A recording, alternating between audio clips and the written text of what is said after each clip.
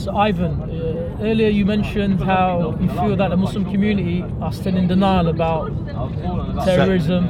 But can I share something with you? Yeah, because Okay. What I want to say is that I had 3 of my first cousins at the Ariana Grande concert a few months ago in Manchester. They attended, and when they attended, and we heard what happened with that young kid who killed so many people, we were mortified. And first of all, I was so worried that they'd also been killed. But their mother was in tears, you know, their father. We were so shocked. But they could have been killed. They could have been potential terrorist victims by another Muslim, and they were Muslims. yeah, actually, what I say about the denial part, I mean, when people like that do these attacks, they normally quote from the scriptures or the Quran. Okay. And some Muslims will say yes, they do not follow the book as such, but they do use the scriptures. I understand that, but that's the kind of twisted interpretation, Yeah, right? but to people like me, or of my old mindset, Yeah. we don't see the other side. We don't see what you've just told me. Do you know what I mean? Indeed.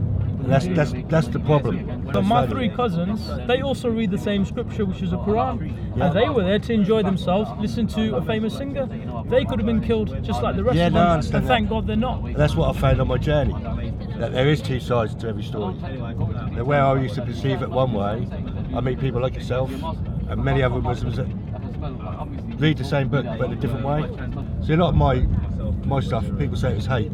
I don't really think it was hate. I think it was misguided. Right. Because the press and the media. To be honest, we only see that much of the picture. You see the tabloid headline. Yeah. So we see that much of the picture. Nobody give us a bigger picture. But many Muslims, as I've just explained to you, Yeah, no, I understand. they were fine. But majority of the victims of terrorism are Muslims themselves. Yeah, I noticed that. In Pakistan, in I was Somalia, going for to say example, that, right? because that's what I've always said. The biggest victims to us is our Muslim. So I understand that from what I see anyhow.